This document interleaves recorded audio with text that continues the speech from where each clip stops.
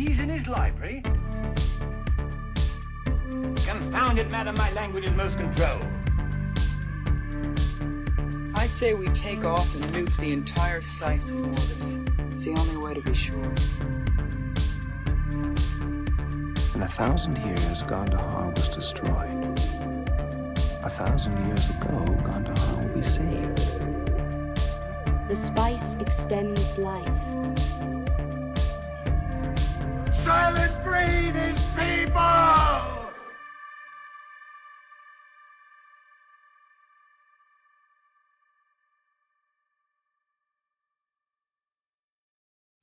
Welcome, listener, to Starcrest. We discuss genre movies released before the year 2000, and in this episode we'll discuss Moontrap from 1989, starring, among others, Bruce Campbell and Walter Koenig. I might be pronouncing that incorrectly. If I do, then I'm sorry. It's a sci-fi horror movie, and we're going to talk about it. My name is Ebba. And my name is Linnea. So, is there...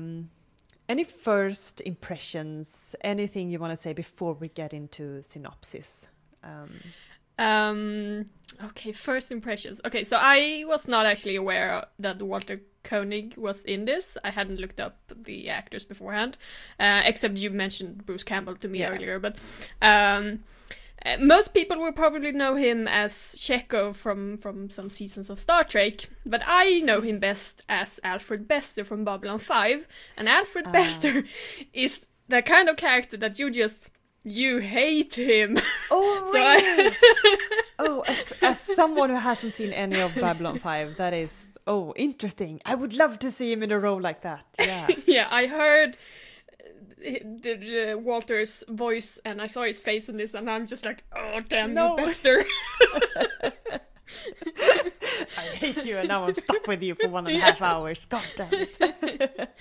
So that was my first impressions. Yeah, and I mean, I was drawn into this movie to begin with because of Bruce Campbell, and we'll get into spoilers concerning his character later, but I am very pleased to see that he's getting a lot of screen time, and he is absolutely enjoyable as always. And so first impressions is that I was enjoying my time watching this, and from that we'll get into more specific things later on, I think. So.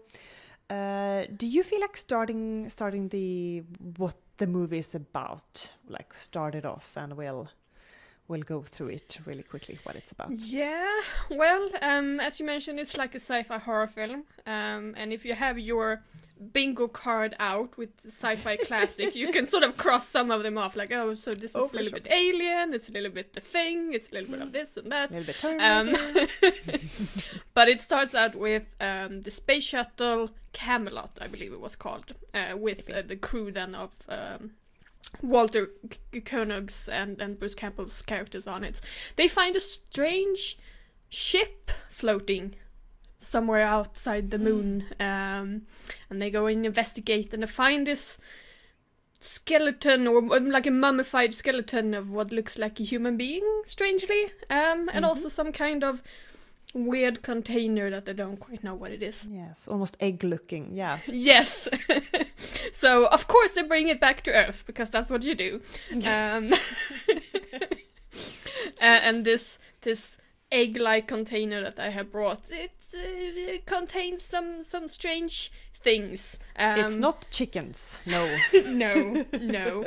It seems to be some kind of AI robot thing. Maybe it's a little bit organic. Who knows? It's an alien being of some kind, and it sort of starts to wreak a little havoc on the laboratory where it's kept. But Walter Koenig's character, I don't remember his name actually. The character. Jason, yes. Colonel Jason. Jason saves the day, obviously. But then he's sort of trying to convince people that, we should go back to the moon, because we need to learn more of this. And obviously people are a bit hesitant to this, kind of think it sounds a bit stupid, which I kind of also think it does. But eventually it is approved. So Jason and Ray Tanner, which is Bruce Campbell's character, they go to the moon and they find some weird things there. More alien ships and also some kind of structure. Temple. Yeah, that was actually a really cool visual, the temple there. And a lady, randomly. Yes, Mira. Because obviously we have to have a woman on the moon, I guess. Gotta have the love interest. Gotta have it. Yeah.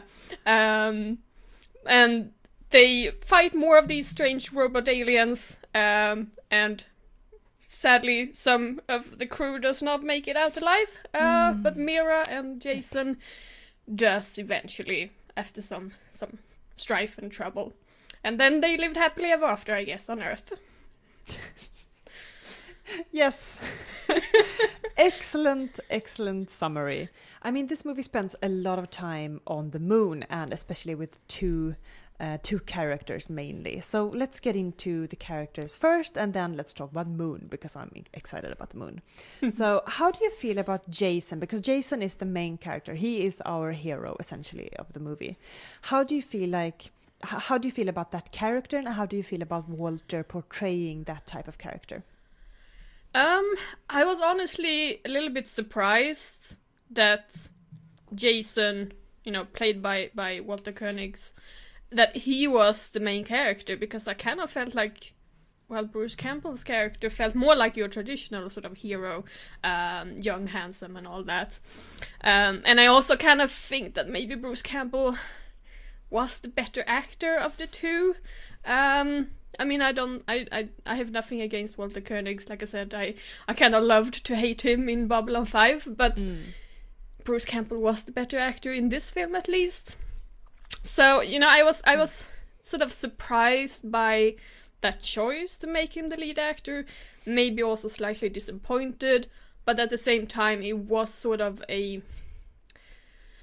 break from maybe tradition. You didn't have the youngest and the handsomest guy as the lead character, Exactly. It was someone else. So, good things and bad things, I guess. Yeah, so we're kind of feeling the same thing here, because, I mean, at the same time, you are...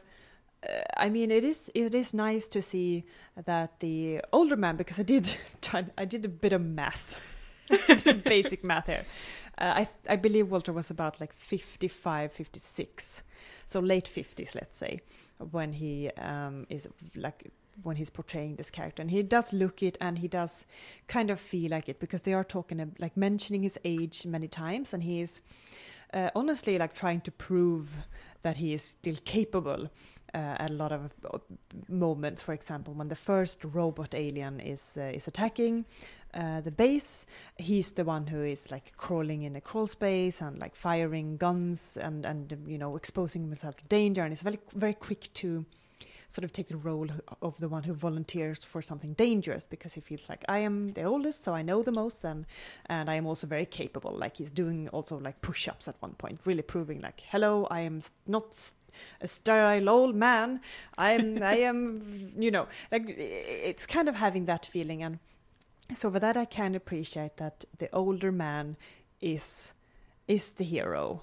However, traditionally, and maybe for this movie, just because of how, like you say, like how the actors actually are delivering, and maybe also like how their charisma is coming across on screen, I would have preferred if his role was more of a traditional mentor role to the young hothead character of Ray, Bruce Campbell, that is. So I think I would have preferred that one, even though it is nice that it is a bit of tradition against a bit of a break against the tradition, that is. So a bit of a mixed bag in that regard. And I also kind of felt like Walter's acting was a bit... And I don't want to say this in a mean way, because I do love Star Trek, but it was a bit Star Trek-y, if that makes a bit stagey. Mm-hmm. I don't know if I'm using these terms correctly, but you know what I'm getting at, like a bit. I don't know. Yeah, but I also feel like maybe we have to blame the script a little bit for that, or the writing, because some of the lines they have to deliver, even though they not necessarily deliver them well, the lines themselves are kind of, a little bit awkward, a little bit stiff, a little bit... unnatural. Unpolished. Yes. Yes. Especially in the beginning, I think, when they're sort of, giving you a lot of exposition. Yes. That part was sort of, not the greatest. Definitely. And so I don't blame everything on the actors. No. I think it's actually an absolute fair interpretation. So it might just be the entire package that does throw you off a bit, I'd say. But I feel like Bruce Campbell and Walter Koenig together were kind of nice. But unfortunately, they weren't fleshed out enough. They weren't. They didn't maybe have all the lines and all the sort of interactions that we might have needed especially for some scenes that were supposed to be very emotional, and they just didn't quite connect, even though I felt like the actors were doing good job in the scene, if that makes sense. Something is stopping this movie from being a really good movie, and there are many small things that together stop it from being that. I would still call this a fun, entertaining movie to watch, in my opinion, but it doesn't quite get over the threshold to becoming something I might want to watch again or something like that. I agree with that. After I had finished the movie earlier today, I was sort of pondering, because I kind of felt like there was something lacking here in this film. Like, on paper, I think this is actually quite a good idea for a story. It's quite exciting premise, Absolutely. Finding ancient temples on the moon. I love that shit. Yeah, and a robot who sort of crafts things out of whatever garbage metal he can find. Yeah, I like it. I like it a lot. But then I also kind of felt like it didn't leave an emotional impact on me, the film. It was sort of lackluster when it comes to that part, the sort of, I didn't really feel that big of a connection to the characters, and when Ray, Bruce Campbell's character, dies, it's supposed to be tragic, but I kind of didn't feel much at all about it. So, Exactly, and it's so weird because they are absolutely giving it their all. The actors are. Yes. I mean, I wouldn't say anything on their part for that. It's just that there is something missing, and so unfortunately. So as I mentioned earlier, getting to the moon, because this movie does take a lot of place on the moon, like on the very surface of the moon, not just hidden ancient temples, but on the actual moon surface. And how do you think that how do you think that the sets and everything came off to you? Like, did you like it? Did you not like it? What were like things that you liked and didn't like? I think on the most part I did like it. The moon's surface and the moon environment, I think they pulled it off quite well. It did look grey and you had your craters, your big craters and your small craters, and there was rocks everywhere and grey sand and everything. It looked like the moon. If I'm gonna complain about something, it is that some of the shots were done with miniatures, and you can quite easily tell that they were miniatures. Yes. Quite obviously. So yes, I on the whole, I think I liked that experience. But, if I'm going to be nitpicky, I'm going to be like, those were only small dolls that they were using for the astronauts, and, but overall, I liked it. Yes. Yeah. I'm absolutely okay with there being dolls and miniatures and being very obvious ones, because I still felt like they were well crafted and they did do what they could with them.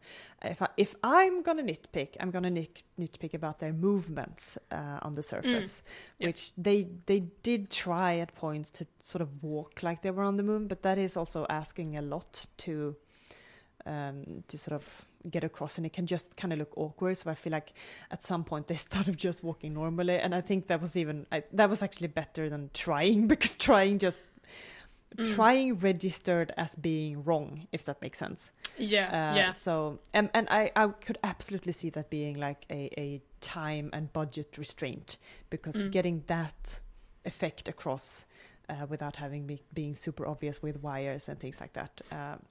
So that is absolutely just a nitpick. In general, I really enjoyed the moon surface, even though it's very, there isn't a whole lot of colors and things like that to work with, but I appreciate that they dared to have a lot of the movie set on such a dreary surface and still making it good. And another thing, like now we're getting into costumes and lighting and things like that. But one thing I noticed and I was like, oh, awesome that they did that, is that they didn't have any lights in the helmets, which is such a staple in movies, which is just not something that you can do in real life because you're gonna be blinded, obviously. And they didn't have lights. They just had like headlights going, on them. So at points when they was really dark and they didn't have that light source, you didn't see the faces. Yeah, and also another small details, and this is actually something that I spent some time looking for in the film. They had their helmets and they had the glass on the helmet. They didn't have like which actual astronauts do, the reflective thing so that they don't get sunlight in their faces. They didn't have that, but they had the glasses on, and you can see reflections in the glass. And I spent some time looking for it. Can you see the camera reflected on their helmet? But I couldn't find it. So I think they actually, kudos to whoever did that. Yes. All I could see in reflection was, the other astronaut that was in the scene. So, awesome. I think that was great. Yes. Yeah. And things like that, they raise it up a little bit. They really do. Yeah, you appreciate them. Once you notice them, you're like, thank you, movie. I enjoy that. Yeah. I see you and I appreciate you. Yeah. So, Mira, then. We've talked kind of in depth here about the other characters. Well, mostly the characters, like the actors and things like that. But Mira. Mira doesn't speak almost anything for the entire movie. So how do you feel like her as a character and like what she had to do? I think I like the concept of her character. So her role in the film is essentially that she has been left behind by these humanoid-looking people that they find the skeletons of in some kind of stasis or whatever for like 14,000 years. It's a really long time.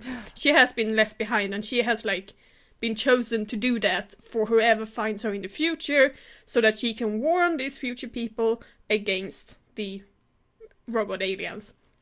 And I kind of like that concept, Oh, we have a woman here who's been asleep for a very long time, and she wakes up to this new world. Like, it's cool. I like it. I don't quite like her as a love interest for Jason.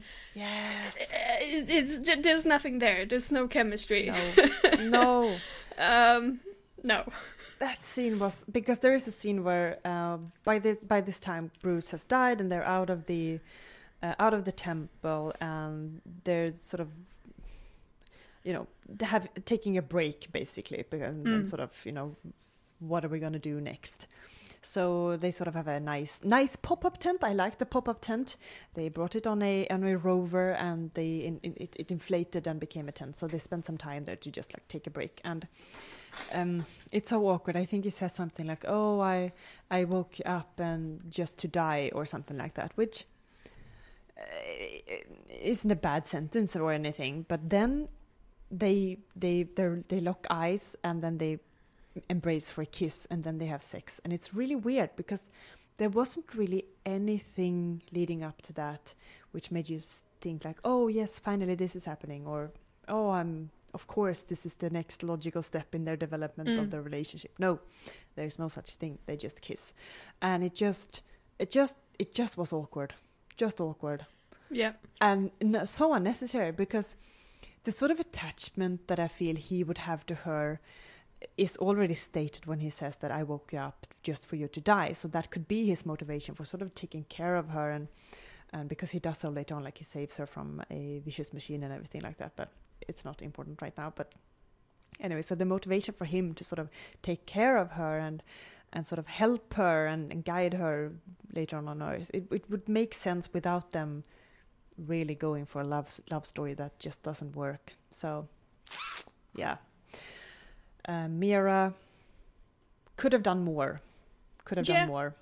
Yeah, a lot more. not the best warning beacon, honestly, because she couldn't say anything either, and she didn't have anything written. So it was just like, okay, so you were supposed to warn people, or warn whatever, in the future, but you don't express it in any way, as far as I remember at least. So No, I bit don't dodgy remember there, that either. but yeah. So the aliens and their sort of crusade against anything, honestly. I don't think they chose humans specifically. They're just on a crusade to destroy everything and conquer and obtain materials and things like that. How do you feel about their motivations, and how do you feel like they work as an antagonist in the movie? Do we even know what their motivation is? We kind of do, actually. We kind of do, because Walters points it out at one point when they are...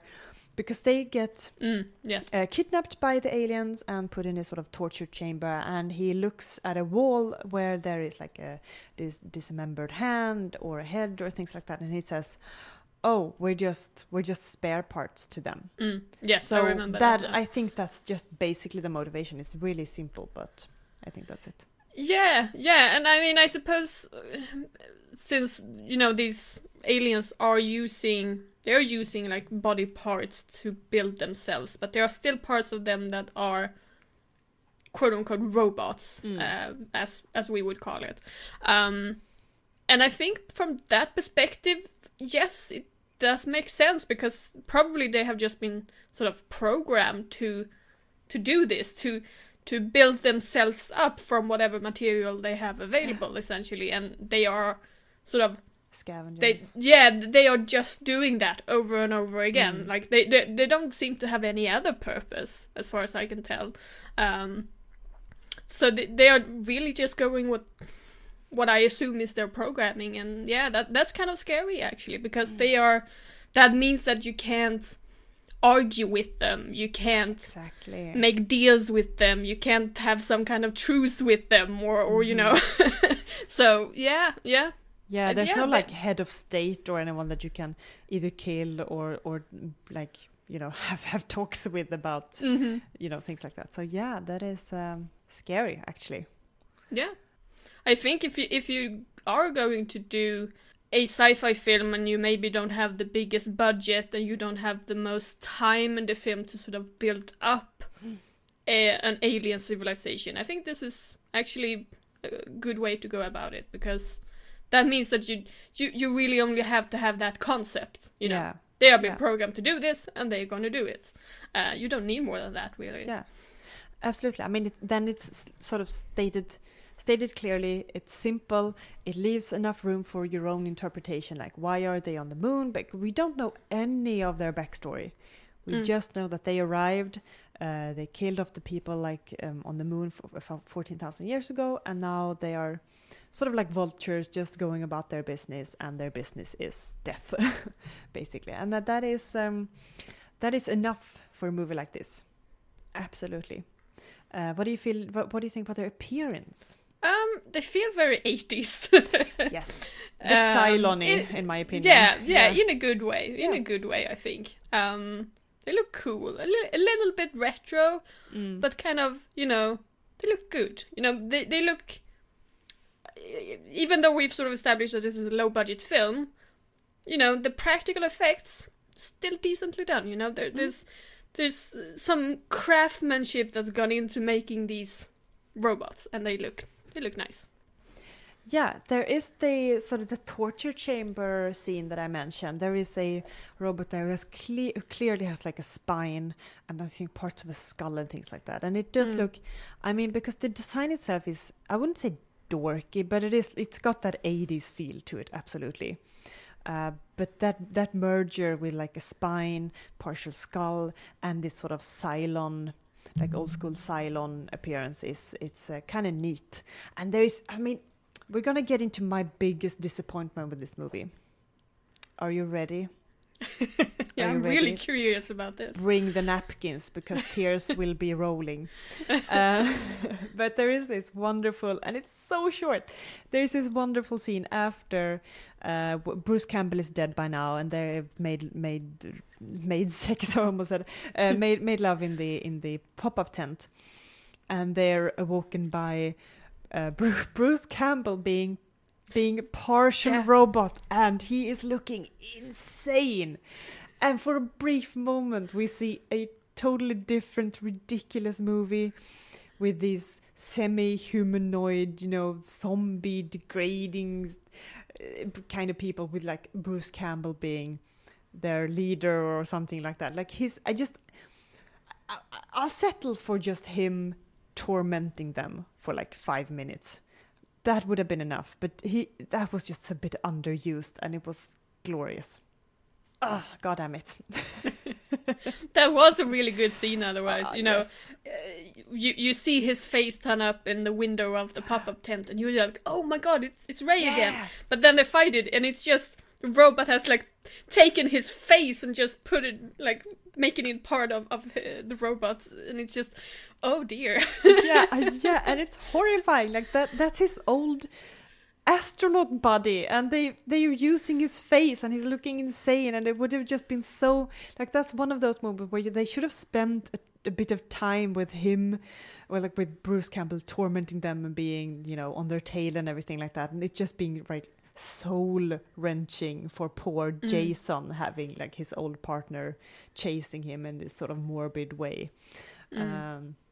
Would have been terrific, but I'm still super glad that it happened. I wasn't expecting it when he died, Bruce, that is. I was just like, oh no, but then he came back for a brief wonderful moment, and I was happy again. Yeah. The ending then, what do we think about the ending? It is, in my opinion, it's kind of the kind of ending that is supposed to be maybe not surprising, but there's supposed to be a little bit of a twist there, and I'm just sitting there rolling my eyes like, are we doing this again? So we see in the ending scene, we see Jason and Mira together on Earth, and she has learned to speak a little bit of English. But we also see what appears to be one of these alien eggs that has crashed somewhere and is starting to build up himself on Earth. And it's one of these endings like, oh, the aliens are dead. Oh, no, they aren't. And I'm just like, I've seen this before. It's not exciting. Well, it's one of those optimistic endings where the director and everyone else think that they're going to make a Moontrap 2. So, good for them, keeping their hopes up, thinking that I actually think there was a Moontrap 2. No, really? But like much later. It's called Moontrap Target Earth, and it was released in 2017. What? Yes. It's made by the same director, and I think it's technically a sequel. My mind is blown. Well, then, obviously, it makes perfect sense for them to have that ending. And, and now I'm excited. Well, am I? I don't know. I would like to point out that Moontrap Target Earth has a rating of 3.8 on IMDb. So don't get too excited. I mean, it's still better than Alpha Incident, so I'll take that any day of. Fair enough. Fair enough. Wow. Well, got a bit derailed now in my brain, I feel like. But well, I kind of feel like it's the ending that you're expecting. I mean, maybe it's supposed to be, but we're expecting that kind of ending of a movie like this. So for me, it made absolute sense, and I was like, yeah, it's supposed to be there. And seeing a junkyard robot, I mean, in your head, seeing a junkyard robot becoming to life, and sort of wreaking havoc on Earth. Sure. Sure, why not? So, I don't know. How do I feel about the ending in general? I mean, it's a happy ending. And that's nice. No one went down in a heroic martyred death or anything like that. Like Mira and Jason are excited about their life together and blissfully ignorant about what's going on at the junkyard. So I think it's appropriate. I think it's an appropriate ending for this kind of movie and for the movie that it was. So yeah. Yeah, I mean, it's not unsatisfying. It ties things together. Yeah, exactly. It was just that twist that I was sort of like, I'm tired of this. And I will say also, it was nice to see Mira speaking a little bit, because she hasn't, I mean, she only said like 2 or 3 names in the whole movie. So it was nice to see have her speak a little bit, and also, you know, kind of getting her perspective on things. Like she talked about how she was chosen for it, and she didn't want to be the warning beacon for future generations. So it was nice to sort of finally have her voice also in the movie. Because otherwise I don't think that there is a single woman who says anything. So I'll take it. No, there is like a lab assistant in the beginning that is like, oh no, the alien body is gone. If we want to count the lab assistant and then the waitress at one point, then yes, there were women speaking, but... I think there were actually more like naked breasts in this than there were women speaking, but yeah. Well, I think there was an equal amount of breasts as there were women speaking. So does that mean that this is feminist masterpiece? No, I'm just kidding. But that's up for debate. That's up for debate. But yeah, is there anything else that you feel like we haven't touched upon in the movie that you want to sort of get into before we do our usual rounds of questions? No, I think we've covered most of the interesting things and maybe the less interesting as well. Sort of in conclusion, I will say that I think it is a visually interesting film to watch. It's creative visually, and it's sort of pleasing to watch in that regard. But in terms of editing, writing, characters, and maybe even the pacing, it leaves some things to be desired on an emotional level, and also maybe like on a technical level. It's unpolished, but it's fine. Yes, there are a number of small things that should have been different to make it a great movie. Well then we are at the point where we go through our usual suspects. So I'm interested to see if you want to replace an actor to improve the movie. So the premise of this is that you're in a time machine, Linnea, and you can bring any actor from any era to replace one actor in this movie. Would you bring someone, and who would you bring in that case? I don't actually think I have a name here, but I kind of know vaguely how I would do this. Interesting. Yeah, sadly, you know, nothing. No offense to Walter Koenig. I don't hate him. I actually think I quite like him in Babylon 5, etc. But I think he probably was the worst actor in this film, so I might replace him with someone else. And I don't have a name for who I want to replace him with, but I have like the concept of what I wanted his character to be, and it is more someone more like a leader type, you know, someone who actually feels like he's the captain of this expedition, I think. And someone who is maybe a little bit more of a hunk, if you know what I mean. Yes. Because then I would sort of maybe feel like I think that could sell me more on the romance with Mira, if that makes sense. You know, Walter, even though he looks fine, is not exactly a heartthrob, at least not in this film. So I think I would like him more as the, if I'm gonna compare it with previous movies we've seen, maybe like the captain from Green Slime or the captain from Planet of Vampires, you know, that kind more of character. Classic captain feel almost. Yeah. No, fair. And I think that sort of, you know, comes back to the point that we made earlier in the episode. Like there's just something off, and it might be the script, it might be the interpretation from Walter's side, or the fact that there should have been a different relationship or survival even situation here. So I think sort of doing what you suggest here could fix a part of that, definitely. I am also, sorry to say it, Walter, but I am also replacing Walter. And I have to say, like you said, it's nothing against Walter. It just kind of feels like a miscast. Something feels a little bit like it went wrong here.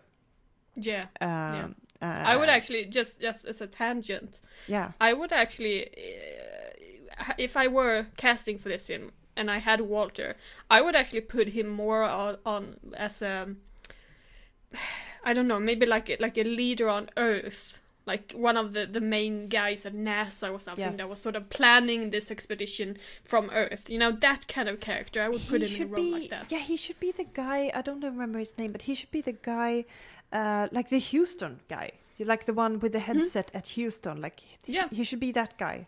Yeah. Because that guy wasn't super impressive, so I would have absolutely liked to see Walter. I mean, he's forgettable. That's it, and I think Walter could have been not so forgettable actually. So Yeah. he would have been better in that role.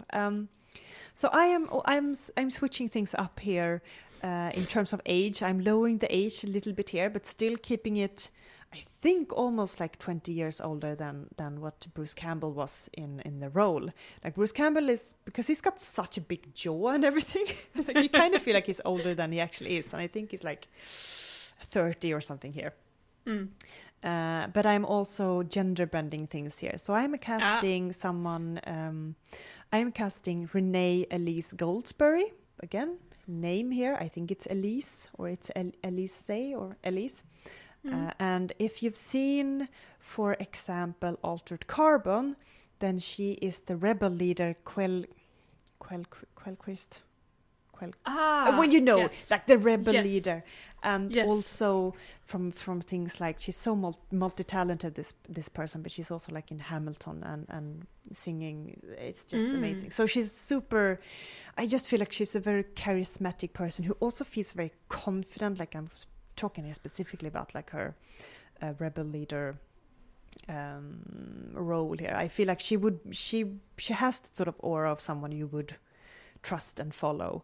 So I think she could have been a much better fit if we're gonna have the older captain be the one who makes it and sort of proves to the youngsters that she still got it. So, and she I would believe it that she still got it. So I mean, for sure. So that's why I would cast her. Yeah. Awesome. That was not at all in the direction that my mind went. But I am all for gender bending. So yeah, Yes. kudos. Thumbs up for that. I would watch it. Yes, I want to watch her and everything. So her and Bruce Campbell in that movie. Oh, perfect. Yes. So from actors to relationships, I want to see if you want to wreck any relationships in this movie and, fantasize about a romantic relationship that we don't see in the movie, but you want it to happen. Or maybe if you want to alter a current romantic relationship. I don't want to put words in your mouth, but is there any tweaks like that you want to do to this movie? Yeah, I honestly think I would probably skip the romantic relationship altogether. Fair. I'm on board with that. Since the only woman with any important role in the film is Mira, and she really only hangs out with Ray and Jason because they're all stranded on the moon. Her potential love interests are Jason and Ray, and I don't really feel like she fit with any of them, No. especially since we see her have like this emotional response to seeing one of the skeletons in this temple where she has been kept, and she picks up like a bracelet from one of them, and it's sort of implied that this was someone important to her, maybe like a husband or maybe a family member, but still, if we're sort of reading into that is a previous relationship, even though 14,000 years have passed, for her it's been like, I don't know, a day. Yeah. Yep. So having her build a new relationship with the first guy that she meets is sort of like, no, thank you. It's a bit icky actually when you put it like that. Like the first person she sees, and her life is like dependent on sort of, them liking her almost. It does. It's a bit weird. Yeah, definitely. And like I said, I'm with you here. Just skip it. It didn't bring anything else to the movie that was necessary. So yeah, if you look at something like Alien, that doesn't have a romantic relationship in it, and it's awesome. So you don't need to have that. Well, then I want to know, when you have a selection before you, who you want to bang, bond, or blast. And bang, bond, blast is our version of fuck, marry, kill in the same order. And your selection is Mira, Jason, and Ray. Who do you pick? Wow. I actually think this might be a tricky one. More tricky than our usual selections are. Sometimes it's obvious which ones you're gonna pick for which category. But this one is it's trickier. Yeah. None of these people are unappealing, mean, or something that would make you go, like with your gut assistant. No. So I agree with you. Yeah, they're all nice people. Okay, I'm gonna bang Ray, and that's Campbell's character. Purely because I think Campbell was the handsomest of the bunch. Agreed. Yeah. I mean, if I'm gonna bang someone, that's gonna be a motivator. Just saying. For sure. And then, I guess I'm This one is harder, but I guess I'm gonna bond Jason. I mean, if we're thinking this is someone I need to build a life with, we see that he is a father and he's supposedly a responsible guy. Could be a family man, So I guess I would bond him, and then Mira will get blasted purely because she has the least personality out of the three. So I can't draw any conclusions about her, Exactly. What kind of character is she really? Would she be someone that you would bond with? I don't know, because we don't really see that in the film. So and and you can't choose bang on her either just because there's Ray in the bunch. So it's just by it just has to be this way. I'm doing the exact same thing that you do, and I will say that when it comes to if we're comparing Jason and Ray, who are the most speaking characters, let's say, Ray did go to a bar with strip dancers, like exotic dancers. Yeah. And was a bit rude at one point, I if I remember correctly here. So, and Jason was the one who sort of went to him and get out of here or something like that, or talking about the mission or something a bit more responsibilities. That's what Jason was doing, so that's why I'm also bonding him. So otherwise I'm doing the exact same thing that you are. Well then, the next segment is favorite film quote. And this is your favorite quote from the movie, a word, a phrase, a speech, or whatever that has stuck with you for some reason. The good, the bad, and the unintentionally or maybe intentionally entertaining. What have you picked up? Well, there is probably a lot of awkward lines you could pick from this movie, but I'm picking two, if that's okay. I'm breaking the rules here a little bit. There are two quotes that I have, but two that I feel sort of sums up parts of this movie. So the first one is when Ray is on his deathbed essentially, and Jason is holding him, and they're having this last conversation, and and Ray says, "Don't take no shit from a machine," which Jason says at a later point when he shoots something, or maybe when a bomb goes off. He says that again, like, "I'm not taking any shit from no machine," or something like that. So it was kind of funny to me. And also, as Ray, we alluded to this, like we talked about this earlier when he said, like, "Oh my God, we're just spare parts." So that is also a quote to sort of sums up the movie in a way for me. Like, that's what we are, spare parts, he says to Mira, or himself, unclear. So those are my two film quotes. Do you have anything you want to share? I would pick the same as you, I think. Especially the we don't take no shit from a machine. Really only because that is one of the things that's sort of repeated throughout the film. I think it's mentioned maybe 3 times, because there's one point at the beginning where Ray is having trouble with this soda machine, so he kicks it and he's like, "I don't take no shit from a machine," or whatever. You're right. Yeah. Exactly. Yeah. Yes. So I kind of like how that's a thread throughout the film. they are saying that line. It does mean that there is a a narrative flow of some Yeah. kind that I kind of like. So yeah, I would pick that one too. Absolutely. Underline that one then. Yeah.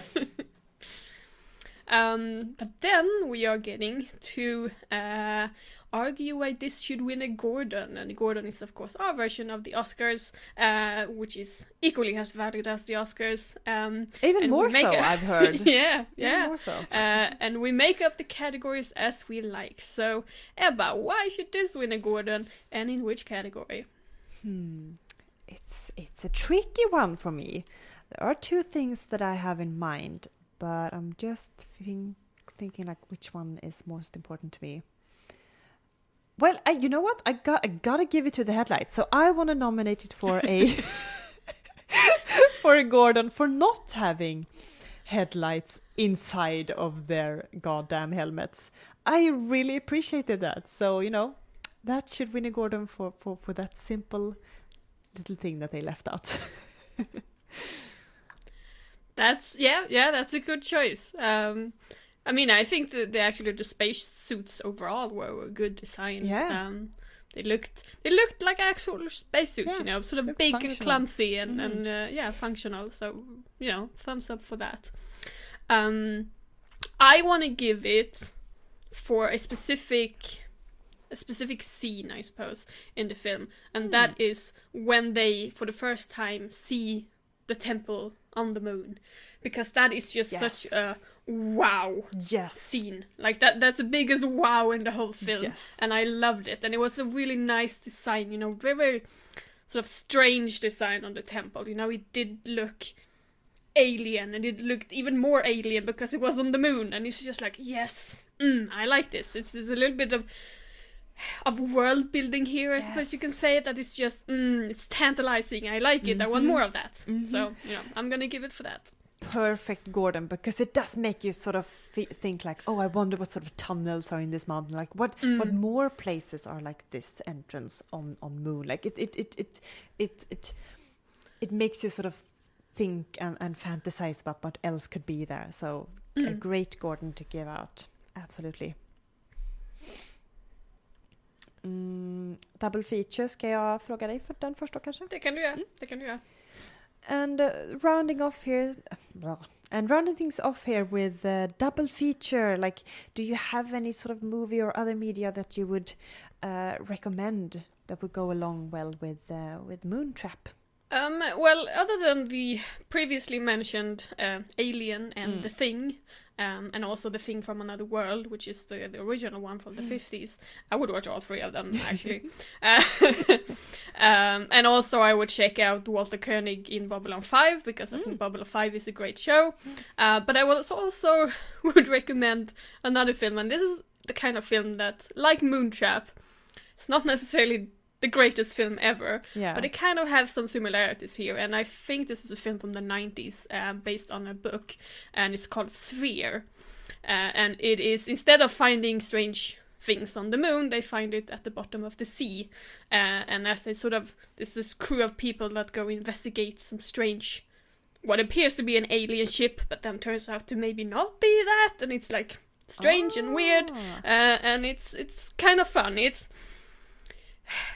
It's not the best film, but it's kind of entertaining anyway. So I would maybe check that out. And it might go well with this one, if I understand it correctly. Yeah. So check it out. Awesome. I'm taking things very, very literal here with Moon. So I have two suggestions, and one it just struck me. So this is new. We usually recommend something, but I'm gonna say stay away from something. Oh. But we're saving that because firstly I want to recommend things here. So Moontrap, spending a lot of time on moon, this sort of moon gray surface, and it's just, there's not a whole lot of colors, but they can still be dramatic. So I'm recommending a movie that I know we've talked about before. It might have been my when we talked about our favorites and things like that earlier this year. But I'm recommending Moon. It's a terrific movie, and it's absolutely well worth mentioning a few times, because the acting is terrific and the story is thrilling, and it keeps you hooked. So that is my foremost recommendation, I'd say. Yeah, and then I'm just recommending something that sometimes, you know, you have an itch for astronauts, space missions, and weird stuff happening in space when human starts to interact with it. And a movie that I remember scratching that itch, but I don't remember it like, oh my god, it was so amazing and everything. But it might scratch that itch. That is all that I'm saying that this movie might do. I'm not promising anything else. But that is Europa Report from 2013. And it also stars Mikael Nyqvist, or I should say Mikael Nyqvist, a Swedish actor who was a really amazing actor in my opinion, and he passed a few years ago. So fun fact, actually, when I was at university, I actually took more than one course in astrobiology, which is about life in space. And for one of those courses, we got to choose to watch a film, and we got to choose between Contact and Europa Report. So, you know, I have have good memories of it. What a random thing! Awesome. So now we come to the thing that I'm gonna say. You know, maybe stay away from this, which is so salty and so unnecessary from me. But I hopefully will make it clear why I say this. But, you know, Andy Weir, who wrote that Mars book. The Martian. Thank you, the Mars book, yes. Who wrote The Martian, which is a well-loved book and also a well-loved movie for good reason. His latest book is called Artemis, and it's taking place on the moon, and I think it's like maybe 2 or 3 years old by now. And it's just a really underwhelming book. There's not many great things I can say about it unless you're really into some specific mechanical things in space. And I'm talking really specific, and you're not too concerned about the plot being not very interesting and the tension not really being there, even though the book is telling you that it's super tense and important right now. If you don't mind that, then this could absolutely be a book for you. But if you're expecting a thrilling book with an amazing main character set on moon because it sounds fun and awesome to you, then maybe going with the right expectations. I will say that I have actually read Artemis. Don't remember much of it other than I thought it was rather boring. So. Well, there you go. That's that's it. But you know, read The Martian instead. Yeah, that's a better choice. 2 recommends and 1 not recommend from me because I'm salty. Anti-recommend. Yeah. Okay then, so for our last question, should this be remade in 2020 or I suppose 2021 at this point? Oh, you know what? I'm really into my idea of having Elise, I'm going to say Elise, but Renee starring in this sort of captain role with someone, you know, going from not being sold on this idea in the beginning, but with her, I kind of want to see her in a role like this. So, you know, why not? Why not? There are a lot of generic things that remind you of other movies in this movie, but as it is, I think it has something, and I could see it being remade. You? I don't know. My first argument would be that since we had the supposed sequel to this from 2017, I sort of feel like we don't need another Moontrap. But then at the same time, we haven't really had that many films recently. I mean, big budget films that has focused on the moon. The moon has sort of it's fallen a little bit out of fashion, I guess, because now Mars and Venus some of the more interesting choices. So yeah, I mean, for that, you know, if it's just a new film, big budget film that focuses on the moon, yeah, sure, go ahead. You know, I would watch it, so. Go for it, is what we're saying. Yeah. So, listener, have you seen Moontrap? We want to know what you think, so go to our Facebook page, Star Crash Podcast, where you can share your thoughts and also give us recommendations for future episodes. And if you don't like Facebook, you can also look us up on Instagram, where we are also at Star Crash Podcast. And join us in 2 weeks as we sit down and actually travel back to the 1800s for a package of short films made in the 1800s. So bye bye. Bye!